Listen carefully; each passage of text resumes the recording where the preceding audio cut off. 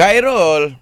Ya, saya. Assalamualaikum. Selamat pagi. Waalaikumsalam. Khairul lawan dengan Ray Oh, Abang Ray. Okey. Boleh. Soal menyoal tahu. Situasinya adalah nak beli kereta baru. Tahun baru nak beli kereta baru pula.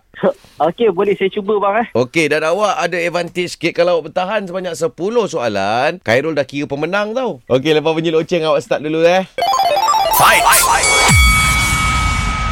Abang Ray nak beli CC berapa kereta ni? Engkau ada duit ke aku nak pinjam? Abang Ray nak beli kereta apa? Kereta apa yang best? Abang Ray brand mana satu nak beli ni? Mana yang laju? Abang Ray nak international ke local? Local best tak? Abang Ray tak nak beli Lamborghini tu.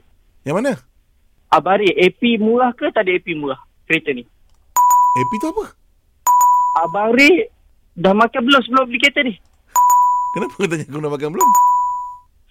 Abang Ray berat kereta dia dapat cover tak? Dengan Abang Ray. Uish, kereta pada berat ke? Kereta mana satu yang Ferrari ke yang Proton? Okey, dah habis 10 soalan dah. Okey. Steady. Laju je dia. Memang nak tergelincir. Baik, Ray, umumkan kemenangan Khairul. Yeay. Okey. Bang, nasi lemak dia bang.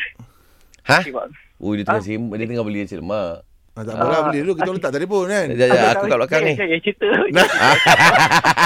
Oh, ingat kau busy dengan beli dulu. Tengok busy tak nak kacau kan. Kacau. First time menang 2021 Oh, okey. Ni kemenangan pertama lah. Khairul.